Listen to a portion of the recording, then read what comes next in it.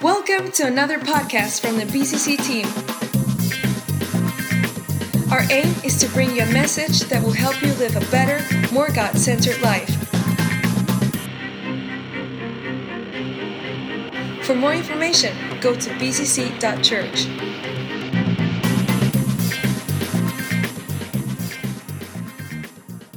So we're in our series, The King's Speech. It's a great series. We're looking through Jesus' message in the Sermon on the Mount, kind of exploring kind of living a kingdom life, the foundations for a kingdom life. So we're just going to go straight into this. We're starting at verse 13 from Matthew 5. So this is right slap bang in the middle of the message of the Sermon on the Mount. So you are the salt of the earth. So he's talking to his disciples, the crowds, and also to us. Okay, you are the salt of the earth. But if the salt loses its saltiness, how can it be made salty again? It is no longer good for anything except to be thrown out and trampled underfoot. You are the light of the world. A town built on a hill cannot be hidden. Neither do people light a lamp and put it under a bowl. Instead, they put it on its stand, and it gives light to everyone in the house. In the same way, let your light shine before others, that they may see your good deeds and glorify your Father in heaven. So, salt and light. Before we unpack this a little bit, I want to ask you a couple of questions. I've had a lot of time this week. I've been at home kind of resting and had my leg elevated, so I had a fantastic time just digging into God's Word about this, and He's really challenged me. And I felt that God told me that I should challenge you as well. Is that okay? Is that okay? So I'm going to give you a couple of questions. These are two questions that I've been asking myself. And the first question is, can I honestly say that I am truly living the kingdom life that God has for me to live? Can I honestly say I'm living the kingdom life in all areas? So, in every area of my life, do I know that I'm living the kingdom life that God wants me to live? That's the first question. I'm going to let that hang for a moment. The second question is, do I even think it's possible to live that kind of kingdom life? Do I think it's possible to live a whole kingdom life in all areas, where all my actions, all my speech, and even all my thoughts match up to the standard that Jesus gives us as a kingdom life? Do I think that's possible?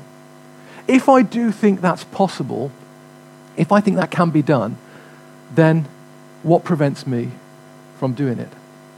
And that's really what I want to unpack today. I want to try and work out, okay, what is it that stops me from living that whole kingdom life? I think if I'm honest, and maybe if we're all honest today, we would probably say there are areas that are a little bit short. We have a little bit of a compartmentalized life, a life in different boxes. So on one hand, we've got these boxes that, we think, oh, these are good boxes. I can have a look at these. This is my going to church box. That's all good. I go to church. And this is my reading the Bible box. I read my Bible every day. I treat my family well. This is another good box. There we go. We can all have a look at that one. But then over here, I've got some other boxes in my life that I don't really like to open up too often. I wonder what those boxes are for you. Maybe... it's actually somebody between the services told me, he's a grown man, he said, I almost got into a fight this week. He said, I can't believe I did that. Maybe, losing a temper, maybe that's one of your boxes. Maybe looking at things that you shouldn't look at, that's a little box that we just like to keep closed. Maybe, is what Fru said, you haven't forgiven yourself. We've forgiven, but we've held on to those hurts, because sometimes that pain that we hold on to can be quite comfortable. And we think, I'm just going to keep that in a box. I'm not going to deal with it. I'm just going to close that lid. And so we have these various aspects of our life that, where some things are good, and we think that's great. And maybe we look at the balance and we think, I've got more good boxes than bad boxes, so I'm doing okay. Or maybe worse, we look at these boxes over here and we say, my boxes might be bad, but actually compared to their boxes, they're bad, but I wouldn't want to be them, because their bad boxes are much worse. So I'm doing okay on the great scheme of things. Maybe the things I've kept in my box, it doesn't look quite as bad. Maybe we have our salvation box. We have our box. This is a good box here. I know that God saved me. He's given me new life. He's given me an eternity. So I'm looking forward to that day when I'm going to be with him in heaven because I've given my life to Jesus. And I can open that box and in it I hear, soon and very soon we are going to see the King. And I think that's great. I like to hear that. But on this side, I open up one of those little boxes and I hear, this is the road to hell. Oh no, I don't want to keep that one. Ham that one shut. I don't want to really take any notice of that one. Okay, so we've got these boxes. Jesus' message throughout the Gospels, and actually particularly in the Sermon on the Mount, should challenge that way of living. It really should. It should challenge that whole idea of having compartments in our life. Jesus he teaches about living a whole kingdom life right now. This is not about just waiting for heaven. Okay, that's great, that's assured. But there's a kingdom life that we are called to live now. And this is what he's talking about in the sermon. And if I know anything about a kingdom life, it's that it's a unified life. It's a whole life. It's a life of integrity. Now that word integrity is it's not a complicated word really. It actually comes from a maths word integer, which means whole number. Okay? It's a whole life. A life that doesn't have sections, doesn't have parts that are not visible, that are hidden. We want to have a life of integrity. And this is the life we were created for. And you know what? I think it is possible for every one of us to live a unified life. A whole life. And we're going to look at what it takes for us to do that today. Today's message that I'm going to give you is a little bit of a challenging message. Okay? It's not one of these messages where I'm going to make you laugh a lot. I know I sometimes do those. I'm not going to be telling lots of jokes. It's a message that challenged me. And I felt God say, make the challenge. So I hope that's okay. Is that okay? Some of you said, yes, that's good. I'm going to take that. All right. So how do we do this? Well, it starts with the right foundation. This is what Mark was trying to put across last week in his message, the importance of getting the correct foundation in place. Now, throughout this series, obviously we're looking at the Sermon on the Mount, and that's what we're unpacking, but there's an underlying verse that we're using for the whole series that's actually taken from the book of 1 Corinthians, and it starts like this. By the grace God has given me, I laid a foundation as a wise builder, and someone else is building on it. But each one should build with care, for no one can lay any foundation other than the one already laid, which is Jesus Christ. So there it is. That's our initial foundation, Jesus Christ. Yeah, putting him first, putting him front and center. It's pretty clear. We put him first, and then we start to build on that. Each one should build with care. And I think this verse, it speaks to us of our salvation. It speaks to us of that moment when we invite Jesus into our lives. I know most of us have done that. It tells us in Romans, if you declare with your mouth that Jesus is Lord and you believe in your heart that God raised him from the dead, you will be saved. Okay, that's the starting point. That's the foundation, and it's set. And that's the first step to a kingdom life is making that decision. I think most of us have done that. Maybe you're sitting there and you don't think you've done that. Well, actually, at the end, I'm going to give you an opportunity to put that right, because that's the best thing, the best decision you can make. And we'll do that a bit later. There is a house nearby to where we live in Pettswood. And this house, about 10 years ago, started work on an extension. Okay, they dug all the ditches around their property and they filled the ditches with concrete. Okay, they put concrete in there, and then nothing. Okay, and it's been about 10 years, and kind of walk past this house quite regularly, and the foundation is there, but they've never, I don't know why, or whether they ran out of money or changed their minds or what, but the foundations is there. And as I walk past, I can look at those foundations and go, that is a good foundation. Right there. That is nice and solid. That is stable. That's good and strong. That's going to hold a building. But there's no building on it. It's just a foundation. It's just the start. They haven't gone to the next stage. There's more that needs to happen. You have to start laying bricks on the foundation. So you gave your life to Jesus, your eternity's set, but actually there's some building that has to be done. And if we carry on reading from Corinthians, we read what Paul says next. He said, if anyone builds on this foundation using gold, silver, costly stones, wood, hay, or straw, their work will be shown for what it is. because the day will bring it to light. It will be revealed with fire, and the fire will test the quality of each person's work. If what has been built survives, the builder will receive a reward. If it is burned up, the builder will suffer loss, but yet will be saved, even though only as one escaping through the flames. So let's unpack this a little bit. The foundation is set, it's solid, it's level, and it's ready for the building. But then comes the act of building. And you know, if you've ever seen a building kind of go up, maybe if you've had an extension yourself or seen a building site, you know the foundation is there, and then the actual building starts below the ground. They start building the walls below the level of the ground. And so actually almost the walls themselves, those first few bricks, are also operating as kind of a foundation. But these are the bits that can't be seen. Now if the builder was to say, well, these bricks can't be seen, so I'm just going to use, I don't know, inferior quality bricks because nobody can see them. Obviously we know that's not going to work because you're building stuff on top of that.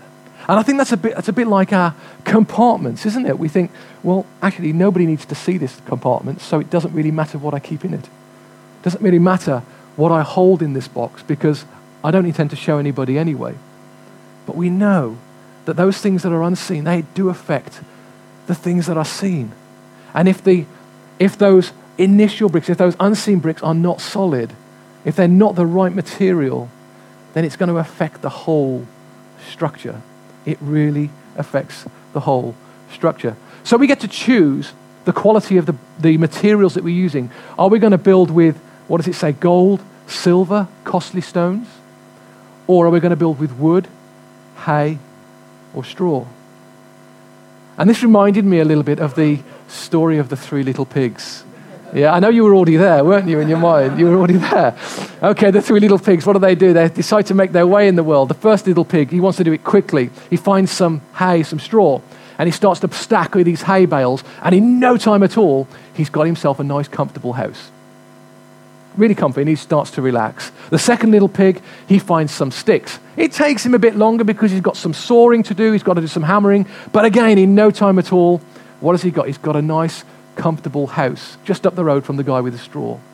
And then the little pig, he thinks, I'm not going to do that. He goes and he has to buy bricks because you're not going to find bricks lying around. He has to buy them.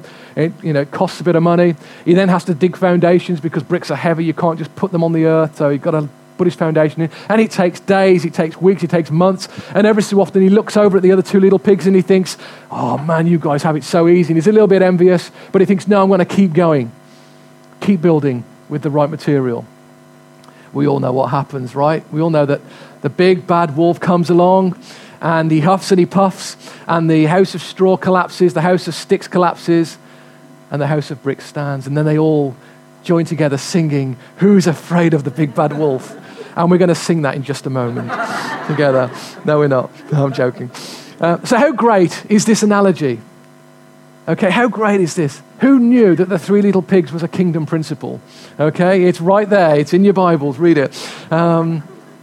The testing is going to come. The big bad wolf is going to huff and he's going to puff, okay? Whether you've built your house with straw or whether you've built it with the right material, it's going to be tested. Even the things that you think are hidden, those boxes that you don't open, it's going to be tested.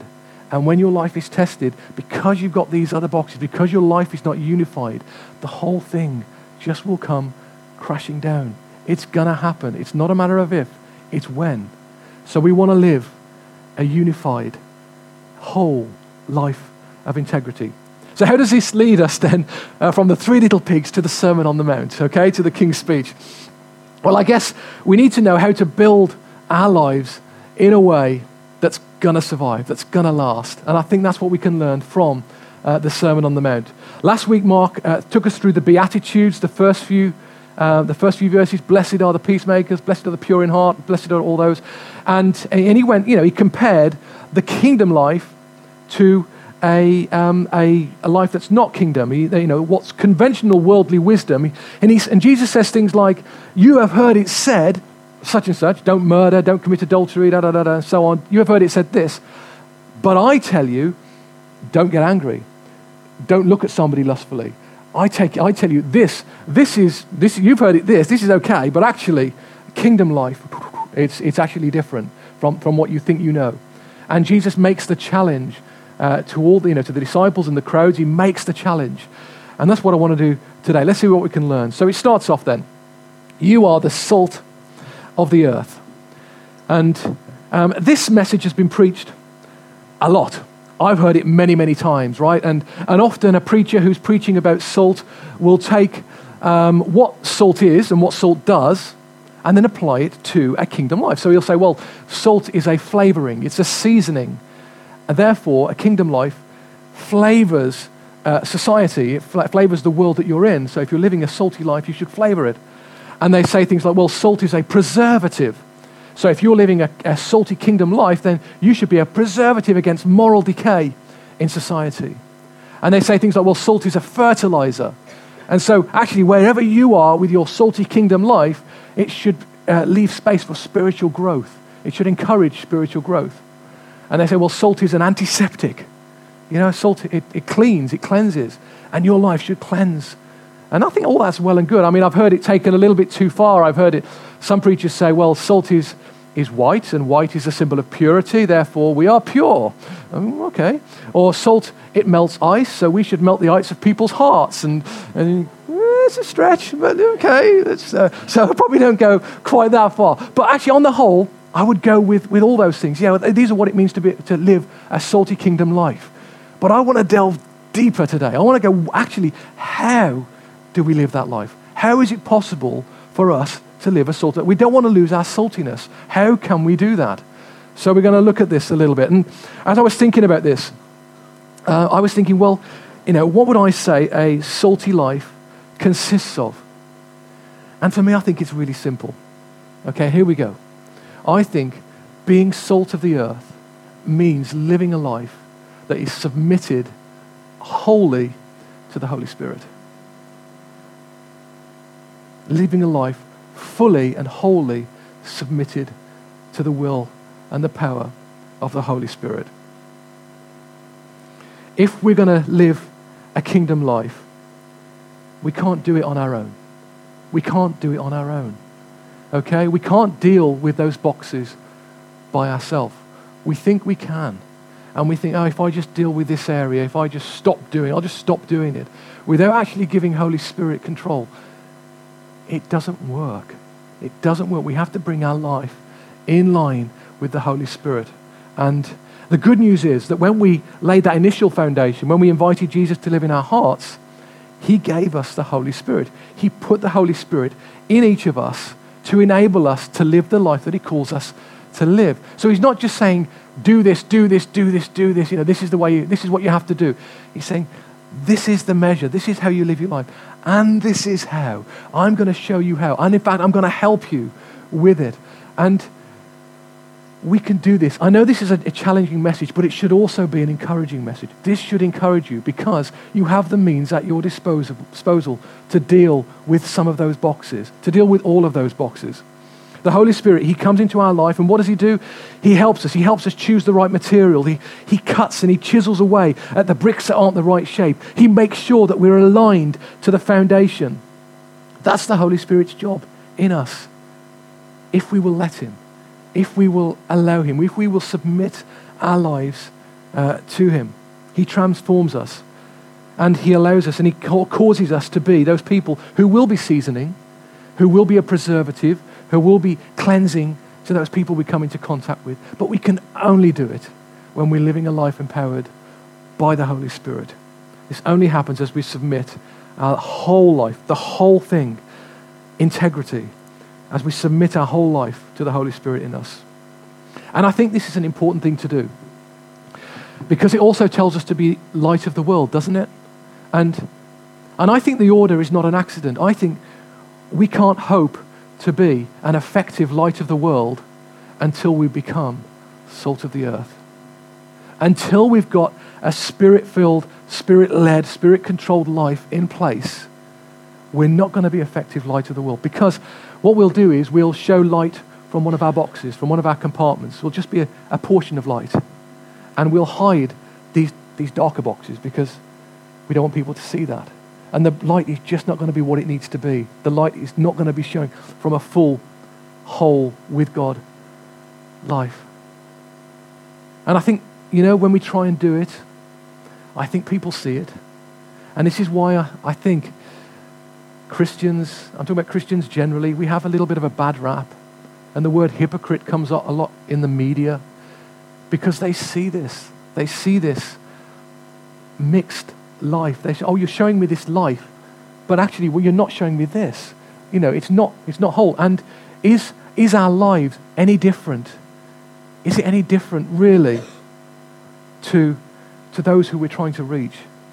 And if you look at the facts and the statistics, do we do any better as Christ followers in the area of debt, in the area of consumerism, in the area of lust, in the area of losing our temper? Do we do better in these areas? Or do we just try and show little bits of our life? The light, a little bit of light here, without showing the whole thing. We're called to be light of the world. And we're only going to do that when our life is unified, when we are truly salt of the earth. And I think if we're a little bit honest, we know what we believe in, right? We know what we believe. We know what's right. We can read it, and we have all that information. And if we're honest, I think we would probably say, we believe a whole lot more than we actually operate in. We believe that we can live free from debt. We believe that we can live free from lust. We believe that we can live free from losing our temper. We believe all those things, and yet we want to live that life. But yet sometimes we don't operate in those things. So do we want to be salty? I think we do. We want to be salty because actually what the Bible says is when you lose your saltiness, actually it's worthless. You're just going to be thrown out and trampled. And we want an effective life. We want to be effective on the mission that we have. This week, we know, if you've been watching the news, the various political parties have been releasing their manifestos, their little books that tell them, what they're going to do if they get elected. And what happens as soon as a political party releases its manifesto, the other political parties immediately go on the offensive, don't they? Say, well, this is what you say you're going to do, but you don't say how you're going to do it. You can't do it. You've left what do they call it, a black hole in your books, okay? You can't afford it. You're going to just take from the poor and give it to the rich, or you're going to bleed the country dry, and there's no, you say you're going to do these things, but you're not saying how you're going to do it. And I was thinking about the Sermon on the Mount, and it's a little bit like a manifesto for a kingdom life. It's a little bit like Jesus' manifesto. This is how you do it. You think this, but actually I tell you this. But it's not full of holes, because he also tells us how to do it. He said the way to do it. And he also gives us the means by which it's possible to do it. And that's through living this Holy Spirit life. And this is clear throughout the whole of the Sermon on the Mount. This Holy Spirit is present, and it's a thread that runs all the way through. That without the Holy Spirit's presence and guidance, we know that life is not going to happen. When we try to make it happen, then we're going to end up failing and we're going to be disappointed. And it starts with a desire in us, a desire to make the right choice, a desire for the Holy Spirit to take control. And last week, looking at the Beatitudes, one of them really jumped out at me as Mark was talking last week. And the one that jumped out was the one that says, "Blessed are those who hunger and thirst for righteousness." What does it say? It says, "For they will be filled." Blessed are those who hunger and thirst for righteousness, for they will be filled. So that's talking about a desire, having a desire, hunger and thirst. And I was thinking, well, why does it say hunger and thirst? He could have just used any one of those. He could have said, "Blessed are those who hunger for righteousness." We would have got the picture, right? We're not daft. "Blessed are those who thirst for righteousness." Yep, that makes sense. Yeah. Why does he say hunger and thirst? I think actually, well, there's got to be some meaning in that. And there's another passage in Scripture that I'm just going to finish by unpacking a little bit. We find it in John 4, where Jesus uses both these analogies, thirst and hunger, to explain some points that I think will bring clarity to having this desire. So what's happening? Jesus is walking through Samaria. He comes to a well where he stops. The disciples go on ahead. They want to go and buy some food. And he stays at the well. It's the middle of the day, and a woman comes to the well to draw some water. And Jesus says to the woman, he says, "Please give me a drink. Please give me a drink." To which the woman replies, "You are a Jew, and I am a Samaritan woman. How can you ask me for a drink? for Jews do not associate with Samaritans. Jesus answered her, if you knew the gift of God. That's interesting. The gift of God, which is the Holy Spirit. If you knew the gift of God and who it is that asks you for a drink, you would have asked him, and he would have given you living water. Sir, the woman said, you have nothing to draw with, and the well is deep. Where can you get this living water? Jesus answers, everyone who drinks this water will be thirsty again, but whoever drinks the water I give them will never thirst. Indeed, the water I give them will become in them a spring of water welling up to eternal life. The woman said to him, Sir, give me this water so that I won't get thirsty and have to keep coming here to draw water.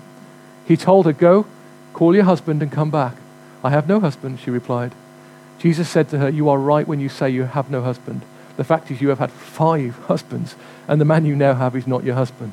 What you have just said is quite true. What is that? Jesus offers her living water. He offers her the Holy Spirit. And she says, yes, please, give me that. And he says, go and get your husband. It's almost like he goes on a different track there. But he's not. You see, she's talking about water, drinking water. And Jesus knows, actually, the thing that you thirst for, really, is men, is husbands. You get your value from men. So he brings it right back and says, this is your thirst. This is your thirst. But if you ask me, I will give you something that will quench that thirst. You won't have to keep going back to what you keep doing, because I've got something better that will help quench that thirst. And this got me thinking about my life. Okay, what are the thirsts in my life? And maybe we could all ask ourselves, what is the thirst in my life that I'm not quenching with the Holy Spirit, that I'm trying to quench with other things? And maybe I've done it 5 times. 5 husbands she's had. And it's not fulfilling, it's not working. Jesus would say, I've got something that will help you with that. I've got something that will help you with that thirst. So that's the thirst. These thirsts, they cause us to live a less than kingdom life. They cause us to have these separate boxes, our compartments that we keep shut. But the Holy Spirit will satisfy those thirsts if you let him, if you bring him into your whole life. So that's the thirst. What about the hunger? Well, the passage goes on. Just then his disciples returned and were surprised to find him talking with a woman. But no one asks, what do you want? Or what are you talking with her? Well, why are you talking with her? Leaving her water jar, the woman went back to the town and said to the people, come see a man who told me everything I've ever done. Could this be the Messiah? They came out of the town and made their way towards him. Meanwhile, his disciples urged him, Rabbi, eat something. But he said to them, I have food to eat that you know nothing about. Then his disciples said to each other, could someone have brought him food? My food, said Jesus, is to do the will of him who sent me and to finish his work. Don't you have a saying, it's still 4 months until harvest? I tell you, open your eyes and look at the fields. They are ripe for harvest. So Jesus is saying, you're focused on a meal. I'm focused on the mission. You're focused on food. I'm focused on doing my Father's will. You're focused on satisfying your hunger. I'm saying the only thing that will satisfy that deep hunger within you is to do the mission that you've been given. And again, this is my challenge today. How much are we focusing on the mission that God has given us? How much brain space, how much time do we give? I read something challenging this week. Again, it said, if God said to you this evening, I'm going to answer all the prayers you've made over the last week, how many new people would there be in the kingdom tonight because of it? Maybe, like me, you sometimes have quite small prayers and, God, bless me. God, keep me safe. Bless my day, make me productive. God, make the sun shine. Actually, what's really on our heart? What's really in us to see God doing? Are we really praying those prayers for the harvest? Are we really going out and making the mission be the thing that sustains us rather than earthly food and those other things? So, what about if we really caught this, if we did those two things, if we started to thirst for the Holy Spirit, if we allowed the Holy Spirit to shape us, to guide us, to build us, transformed us into a kingdom-shaped building with gold, silver, and costly stones, if we gave the Holy Spirit permission to do a work on us. And secondly, what about if we really hungered for the mission of God, really hungered for the harvest? The mission of God. The fields are ripe for the harvest. Pray for workers. This should be our reason. I'm going to finish right now, but I'm not going to leave it there, because we know that information, which is what I've been giving you, without application doesn't lead to any transformation. Okay, so we need to apply this. And what I'm going to do this morning is I'm going to make a prayer. And I'm going to pray two things essentially. I'm going to pray that the Holy Spirit has control. I'm going to give the Holy Spirit permission to have control over all areas of my life, everything. I want a unified life. Because what did Jesus say to the woman? He said, all you have to do is ask, and I will give you living water. I will stop you thirsting. I will help you with that thirst. I will help you with that thing. You just have to ask. So that's what I'm going to do today. I'm going to take him at his word, and I'm going to ask for me and for you if you want me to. And we can do this together. And the second thing I'm going to pray is for opportunities and for boldness. Opportunity to speak words of life into people's life, to reach the harvest, to do the mission of God, and for boldness. Yeah, and the Holy Spirit will help us with that as well. If you want to pray this prayer with me, then stand. Don't stand just because other people are standing, but stand because actually we're going to draw a line in the sand today. We're going to say, actually, so far, no further. It's time to get rid of these boxes, this compartmentalized life, and it's time to have a unified life. And the only way to do that is to ask the Holy Spirit to step in. So if you want to pray that with me, then stand now, and I'm going to make a prayer. Let's just close our eyes. Lord God, we need you. We need you. You've given us purpose in life. You've given us a mission, God. You've given us a standard that gives us hope and gives hope to the world around us, that causes us to be light. And we haven't always lived that standard. Lord, you say you give grace to the humble. Well, in all humility now, God, we ask you to give us the Holy Spirit in all our areas, God, to help us to live a unified life. Lord, we're sorry for all those things that we've held on to, those thirsts that have, those hungers that have not been your will, God. And we ask for help in dealing with them. We know it's not just a one-time prayer thing and then we go on our merry way, God. But Lord, we commit to this path, this new journey with your Holy Spirit in control, your Holy Spirit filling us and directing us, guiding us and transforming us to be salt of the earth and then to be light to the world. In your name we pray. Amen.